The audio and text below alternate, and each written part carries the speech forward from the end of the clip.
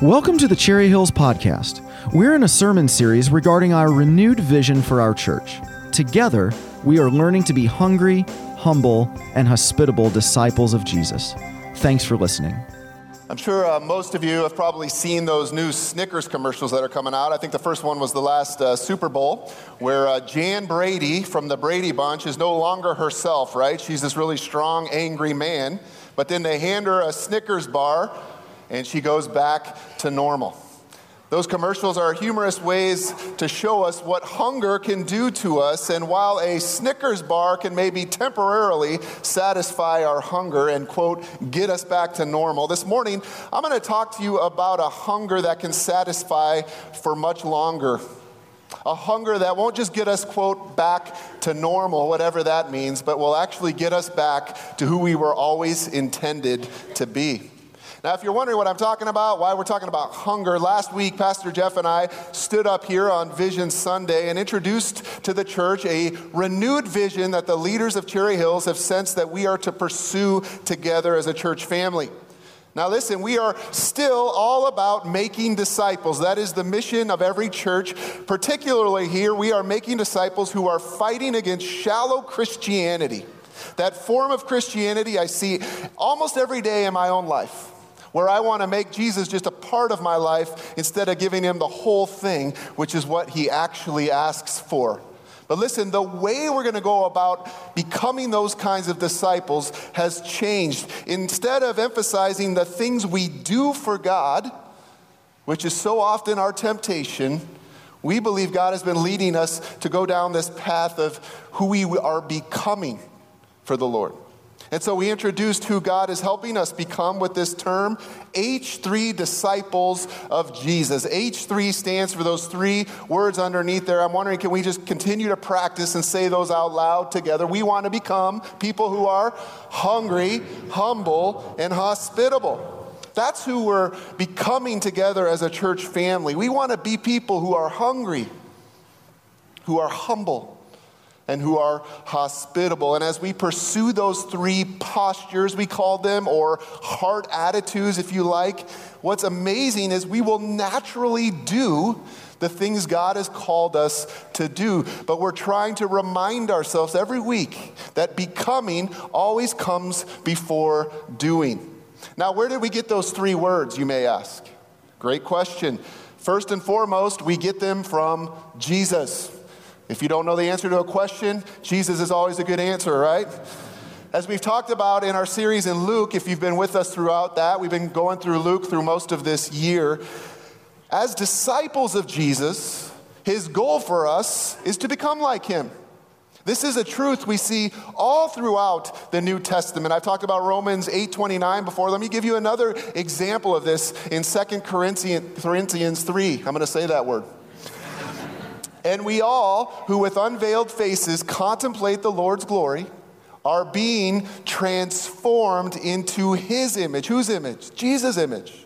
With ever-increasing glory, which comes from the Lord, who is the Spirit.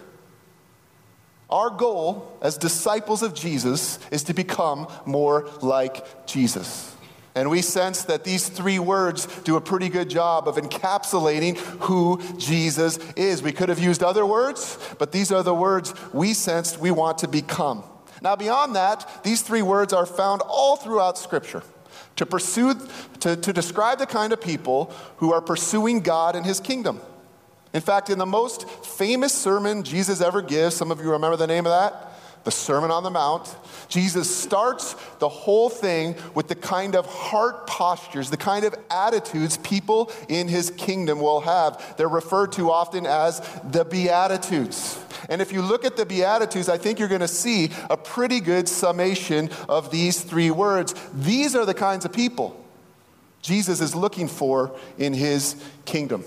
And so as we talked about last week, for the next 3 weeks, before we get back into the Gospel of Luke, looking at Christ together, we are going to look at several of these Beatitudes as we unpack these words together. And this morning, if you're following on your notes, I'm simply asking the question, what does a posture of hunger, what does an attitude of hunger look like for a disciple of Jesus?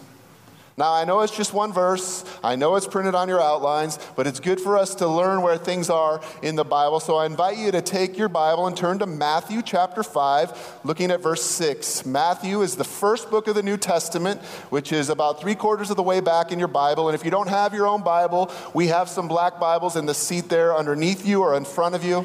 And you can find this on page 677. Now, here's what I'm going to do. I'm going to read this verse, and then we're going to pray together. So here is Matthew chapter 5, verse 6. It says, "Blessed," or that can also be translated as happy. "Happy are those who hunger and thirst for righteousness, for they will be filled." Let's pray.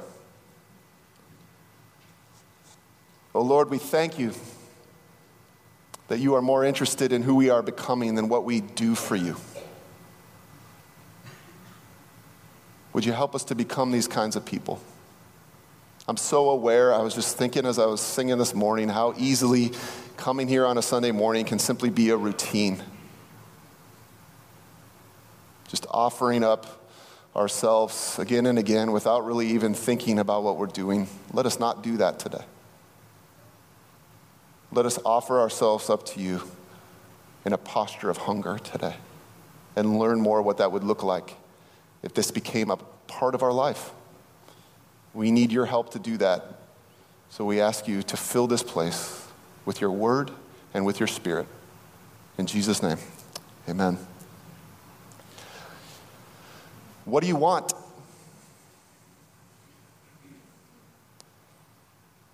What do you want? That is the first and most important question of discipleship. James Smith, who's an author, put it this way: that question is buried under almost every other question Jesus asks each of us. Will you come and follow me? Is another version of, what do you want? As is the fundamental question Jesus asks of his errant disciple, Peter, do you love me? What do you want? In the Gospel of John, two would-be followers of Jesus who were following John the Baptist, John points to Jesus and said, "There, the Lamb of God," and they begin to follow him instead. In John chapter 1, the very first thing, Jesus turns around and he sees these two disciples, and this is the question he asks them. Can you believe it? What do you want? He doesn't ask them, what do you know about me? He doesn't ask them, what do you believe about me? Nor does he ask them, what do you plan on doing for me? He asks them, what do you want? Why? Because if you're on your notes, Jesus knows our wants and desires are what drive us.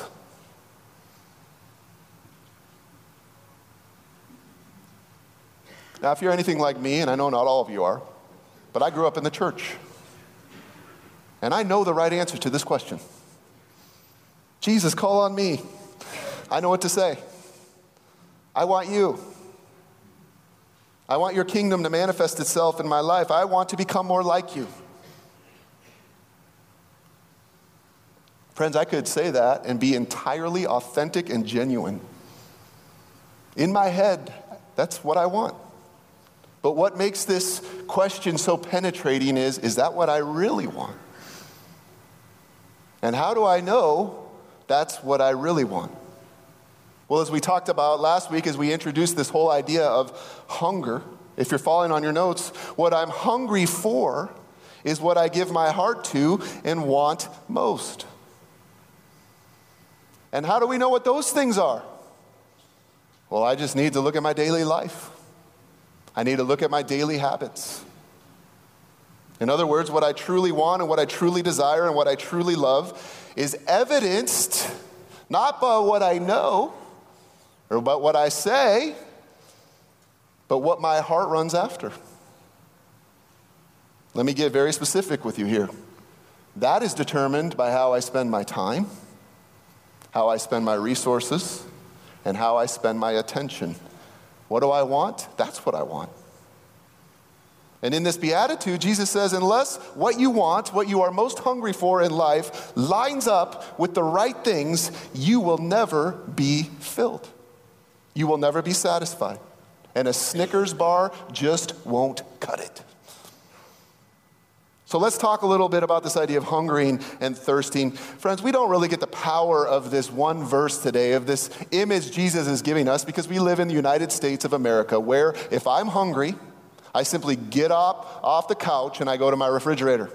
If I'm thirsty, I just go to my tap and turn on the water. But to the ancient Palestinian who would have been listening to these words, I promise you that dehydration and starvation were not too far away. And so this really meant something to them. I think the best picture I've ever seen of this is in the movie Castaway with Tom Hanks. Have any of you ever seen this? He's deserted on an island, right? And the first thing he's doing is trying to figure out how he's going to survive. And of course, to survive, he needs water. And he doesn't know where he's going to find water until all of a sudden a coconut falls on the beach right in front of him. And he has this aha moment. There's water inside of coconuts. And I'm telling you, it's worth just going to watch this 2-minute scene if you really want to know what Jesus is talking about here, because he is trying to get that coconut open to get that water, and he just can't do it. He's throwing it against the rock. He's trying to cut into it. Finally, after like 30 minutes of trying to get into this coconut, he gets it open and a little dribble of water comes out into his mouth. And the face he makes is what Jesus is describing in this verse. If you're following on your notes there, he's not talking about a mid-morning snack because all I had for breakfast is a piece of toast. Jesus is talking about a starving and desperate hungering. A starving and desperate hungering. David talked about this a lot in the Psalms. He had this kind of hunger for the Lord. In fact, let's read Psalm 63:1 out loud on the screen together. It says, "You, God, are my God. Earnestly I seek you. I thirst for you. My whole being longs for you in a dry and parched land where there is no water." That's hunger. That's thirst. This is further intensified in this verse by the fact that in Greek, which is what it is written in, it is an ongoing hunger.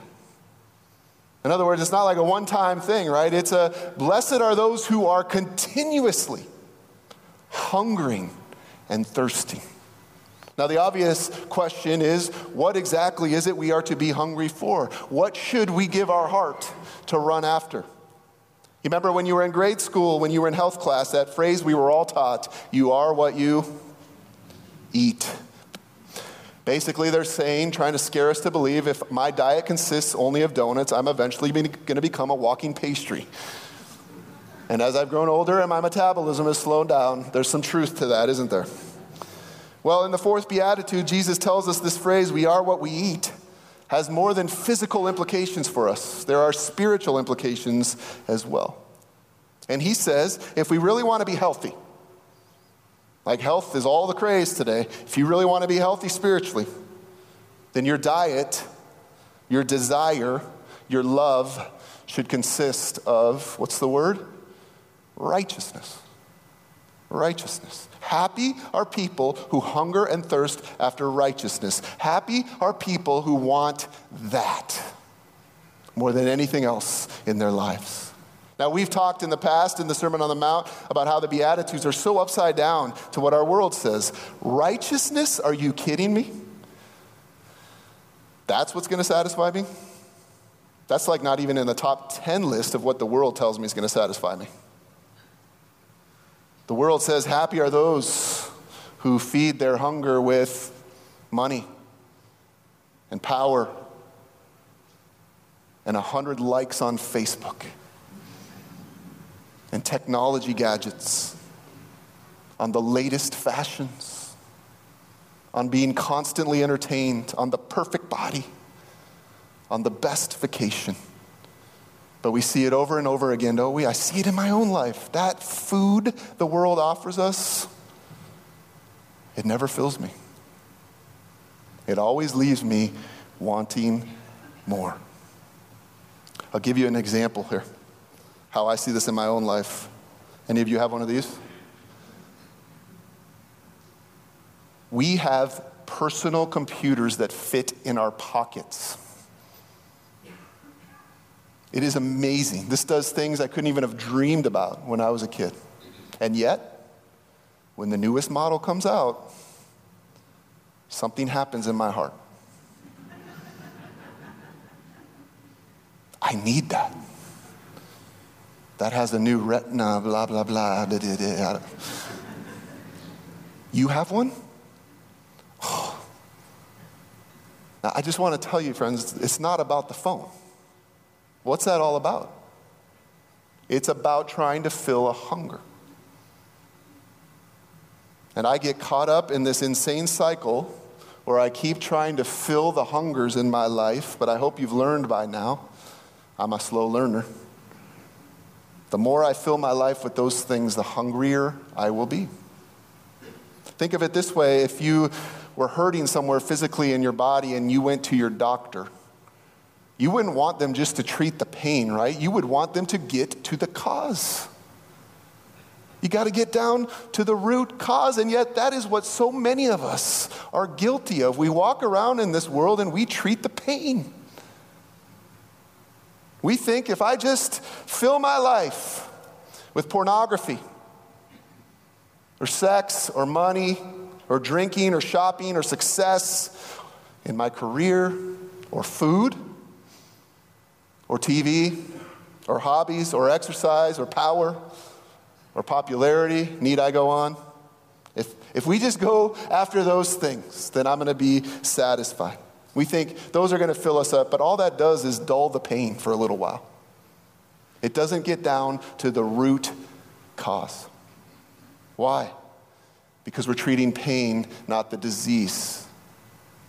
And we believe here that 2,000 years or so ago, a man came and he declared, I'm not going to just deal with your pain. I'm going to go all the way to the cause. I am going to take your sin upon myself on a cross. And not only that, I am going to offer you and invite you into an entirely new way of life. And he describes that way of life as the abundant life. Life to the full. If you're following on your notes, Jesus invites us to become people who hunger for righteousness. It's an invitation. He says that's the only thing that's going to satisfy you. That's the only thing that will get to the root cause of our pain. I hope you notice the beautiful paradox. I've always said this, Jeff has said this, Jesus is the greatest teacher ever. Notice what he's saying here. The world says, happy are those people who pursue happiness. And so that's what we do.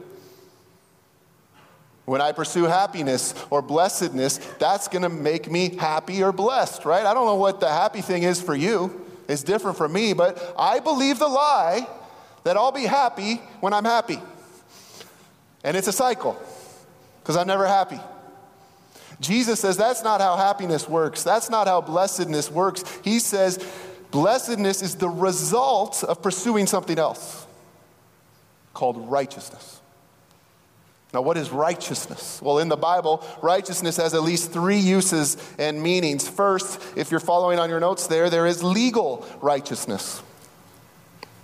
I'm going to use a couple fancy words for you here. That's talking about our justification by faith. Or if you're following on your notes, our right standing before God. Legal righteousness is talking about the day when you realized that there is a disease called sin in my life. And as much as I've tried to treat it, I can't. I need somebody else to treat it for me. The day, through grace, through faith, you received Christ as your Savior. He gave you his own righteousness. So now when the Father looks at you, he sees the righteousness of Jesus. That's legal righteousness. 2 Corinthians 5:21 puts it this way: God made him who had no sin to be sin for us, so that in Jesus we might, say it, become the righteousness of God. May we never lose the wonder of that. Some people have called that the beautiful exchange, and beautiful it is. He has taken my filthy rags and replaced them with his righteousness, legal righteousness. But that, in my opinion, is not the kind of righteousness he's talking about here in this verse. In my opinion, he's talking about the two other uses for this word righteousness. The first one there, if you're following on your notes there, is moral righteousness. Moral righteousness. Moral righteousness describes a kind of righteousness of character and conduct that pleases God. Or if you're following, we say it this way often, it's the process of becoming like Jesus. That's moral righteousness. It's the process in my life of becoming more like Jesus. The fancy term for that is sanctification. This begins the moment that legal transaction, that legal righteousness takes place in my life. God's goal then for me becomes to become more like Jesus. We pursue holiness. We pursue obedience. We hunger, not just to know about God, but to know the things of God and to do the things of God. As Jesus says in John 4:34, my food is to do the will of him who sent me and to finish his work.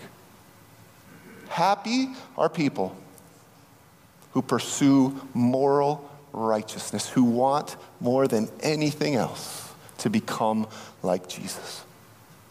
But there's another component to righteousness in Scripture, something found throughout Scripture, and that's social righteousness.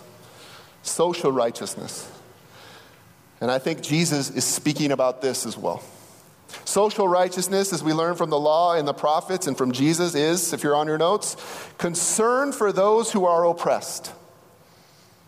Concern for those who are oppressed. Now let me define oppressed here for a minute. I'm talking about those who may be spiritually oppressed and those who are physically oppressed, right? Spiritually speaking, those who are trying to treat the pain but haven't yet treated the cause. Physically, to those who are experiencing injustice in this world that they were not intended to experience. Happy are people who make social righteousness something they pursue. In July, we had the privilege of having two of our missionaries back here, Jeff and Annie Dieselberg, and we've heard from so many of you what an impact they've made on your life. And we got to talking to them. If you don't know what they do, they help free women from sex trafficking in Bangkok, Thailand.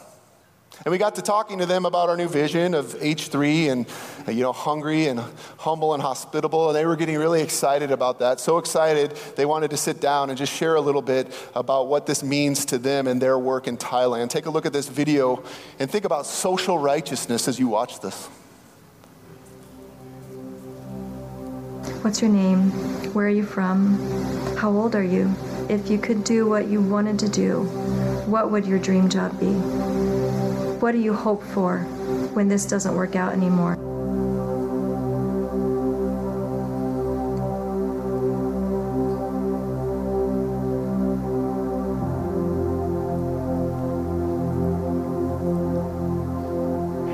The team goes into a bar that we feel prompted by the Holy Spirit.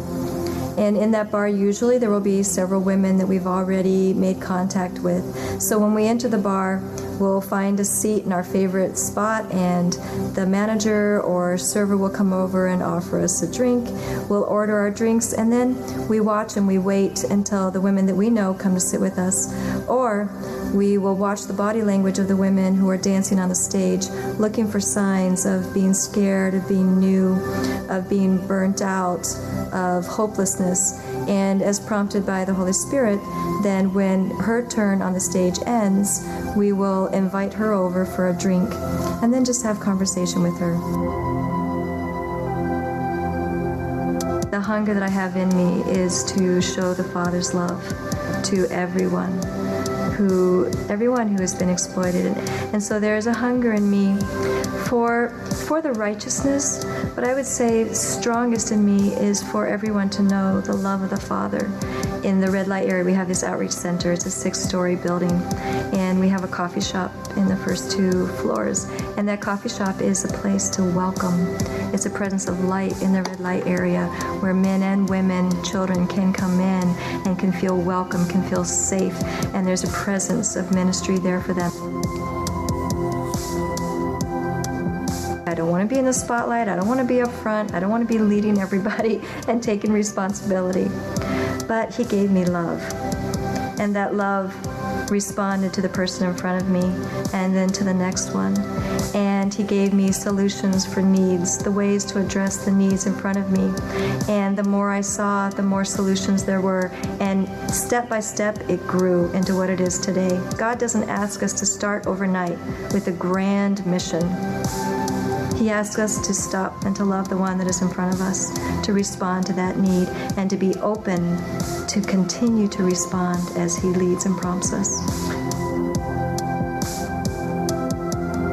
I never realized how unhungry I was until I started working there. And when I saw their lives change, and when I saw how hungry they became for more and more, that's when I learned hunger. And so they actually taught me hunger. It's great to have the Holy Spirit speak to us through the Word, through worship, all these great ways. But until we obey and do what the Holy Spirit is saying to do, I'm not sure we're ever going to really be hungry. We'll just eat because other people are eating. And I'm not sure that we'll be humble, because we'll probably just have kind of a humble face. And I don't think we'll be very hospitable, because we'll just kind of do the basics of hospitality.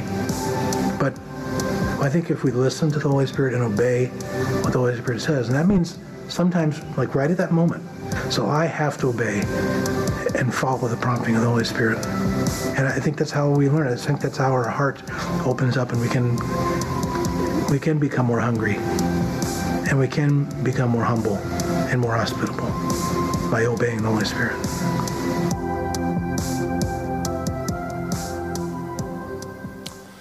I mean, what a great example, of someone, 2 people pursuing social righteousness. Now, the challenge here is for me to go, well, that's amazing for them. But I'm not called to Bangkok, Thailand, but I love how Annie reminded us. It's not some grand mission. It's just looking at the person God has put in front of you that day and asking the question, how can I love them? How can I love them? If I could just sum up righteousness, I'd put it this way: happy is the person who hungers for the things of God, period. You will be happy when you're hungering for the things of God. Or if you're on your notes there, Jesus' disciples have an insatiable hunger for the things of God. So, of course, the question is, how hungry are you? Are you starving for the things of God? How do you know if this is what you're really hungry for? Well, let's go back to the very beginning. I can know if this is my true desire, if this is what my actual everyday life is centered around.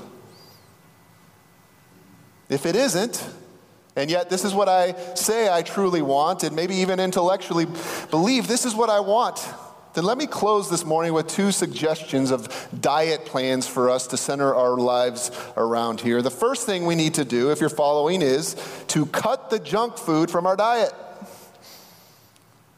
Cut the junk food from our diet. I read a heartbreaking story about the Grand Canyon National Park. This was several years ago, where the rangers there had to kill over 24 of the mule deer because they had become addicted to junk food. Food that humans had left behind. Listen to this.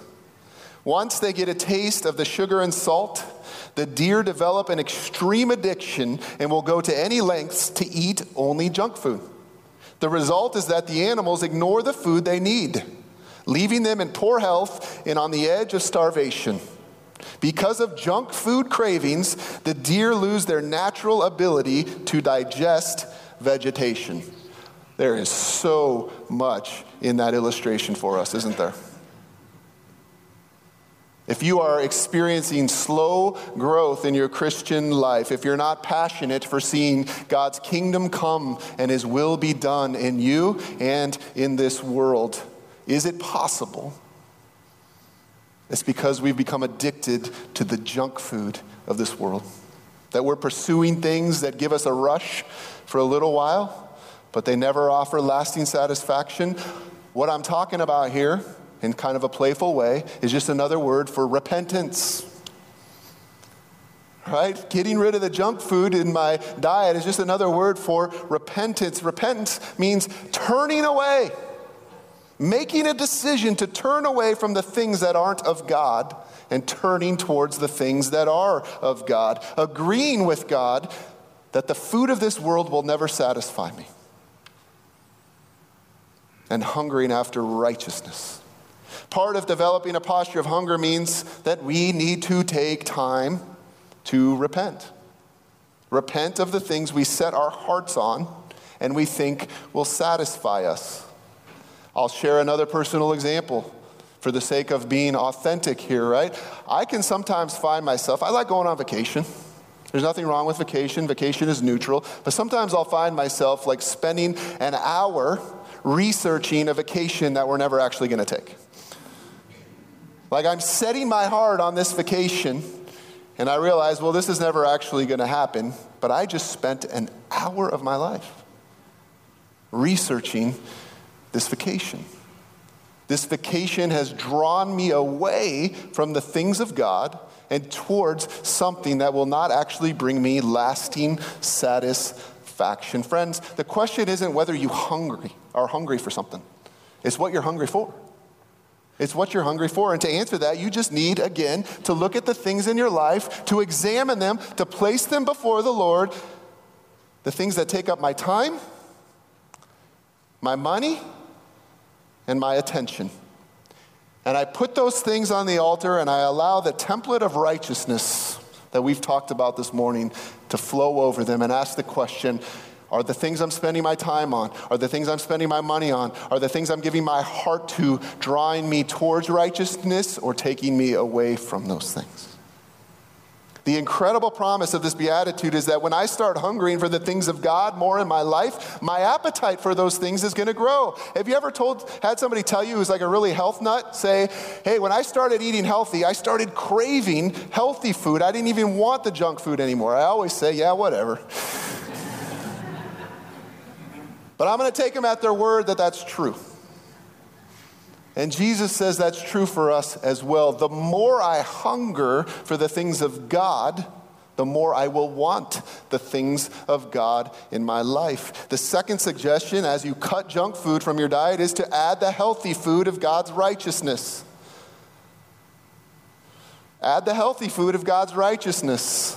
Discipleship, we might say, is simply a way for me to constantly recalibrate my heart, my desires, my wants, my attitudes on God's wants and heart and desires and attitudes. I don't know about you. This is an everyday thing. My heart loses focus almost every single day. So it's a constant recalibration towards the things of God. Let me offer 3 ways we can do this starting today. First, it starts with pursuing personal righteousness in your own life. The satisfaction of a better life, a life made right with God, I'm going to tell you right now, will not happen unless you are hungry to see it happen in your own life. Your mom can't hunger for that for you. Your dad can't hunger for that for you. Your grandparents can't hunger for that for you. It has to start in your own life. So this means, if you're following on your notes, becoming self-feeders. We need to become self-feeders. We need to organize our life around the same disciplines that Jesus organized his life around. This means, time in God's word, time in prayer, time in solitude and silence and some of these other amazing gifts God has given us to draw closer to the Father. Even some time in fasting. How ironic is that?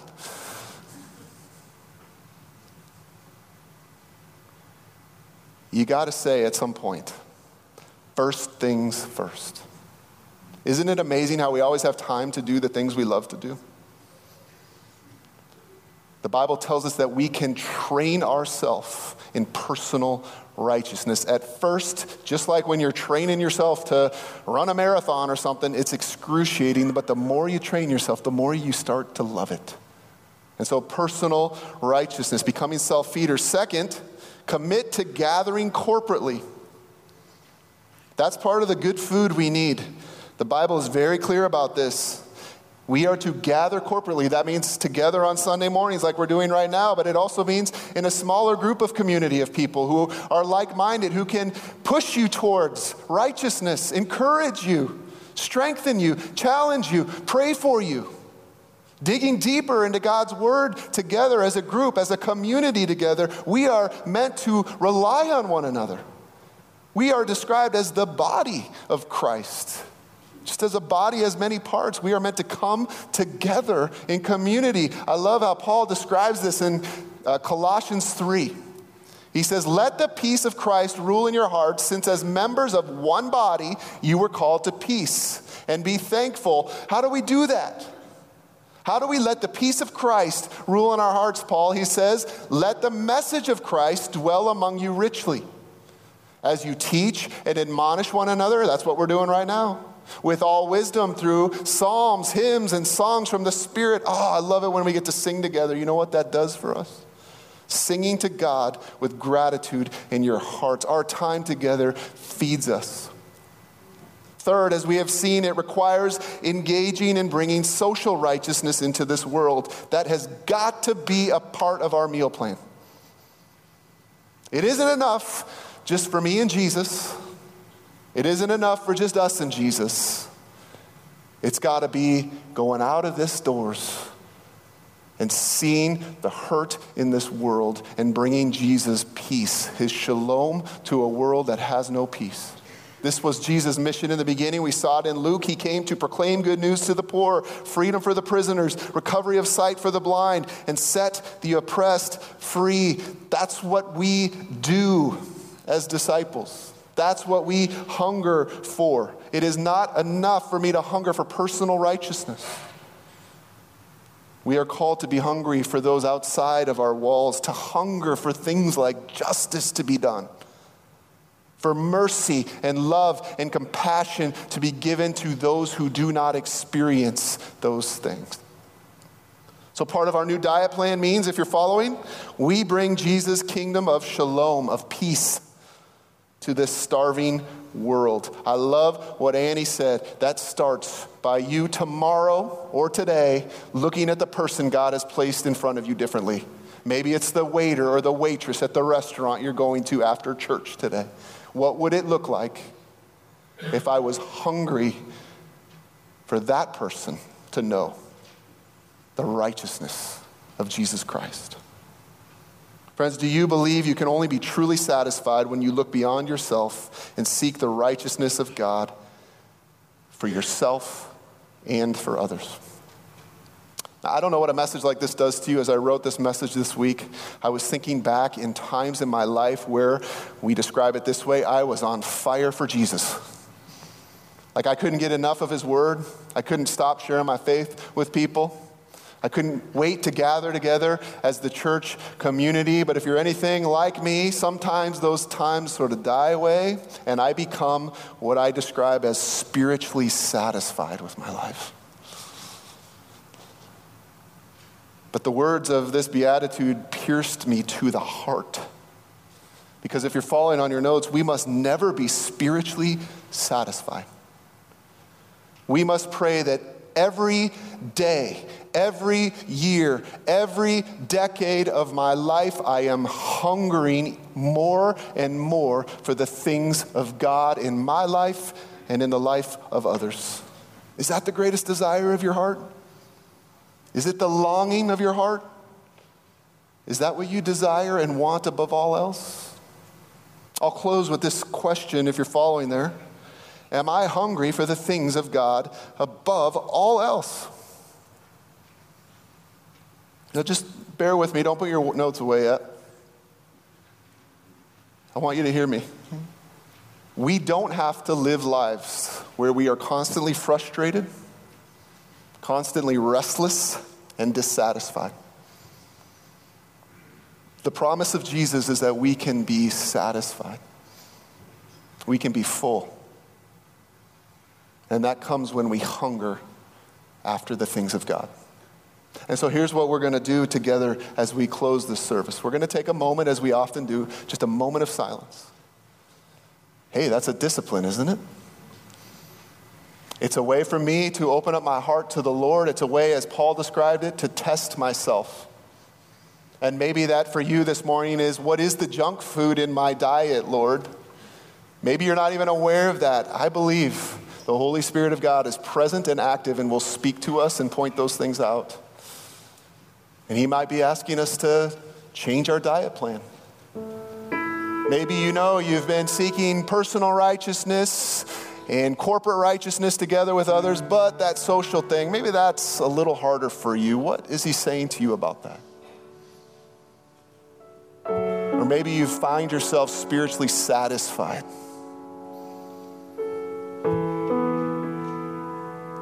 Just say that to him and ask him to come in, as we sang this morning, come in, and to fill my life once again with the good things,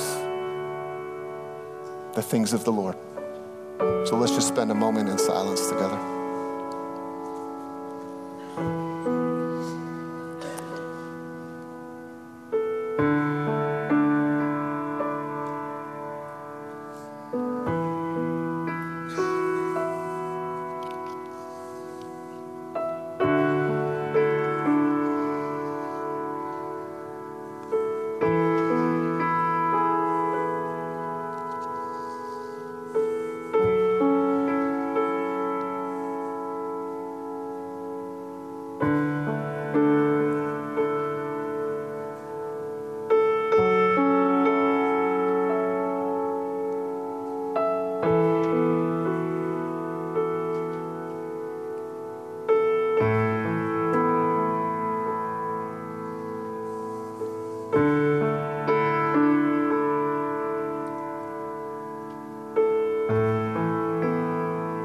As the deer pants for streams of water, so our soul pants for you, O God.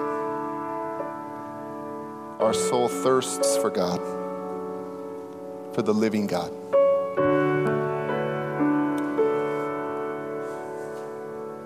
Would those words be true in each of our lives, Lord? Recalibrate our hunger to focus on the things that matter most. Amen.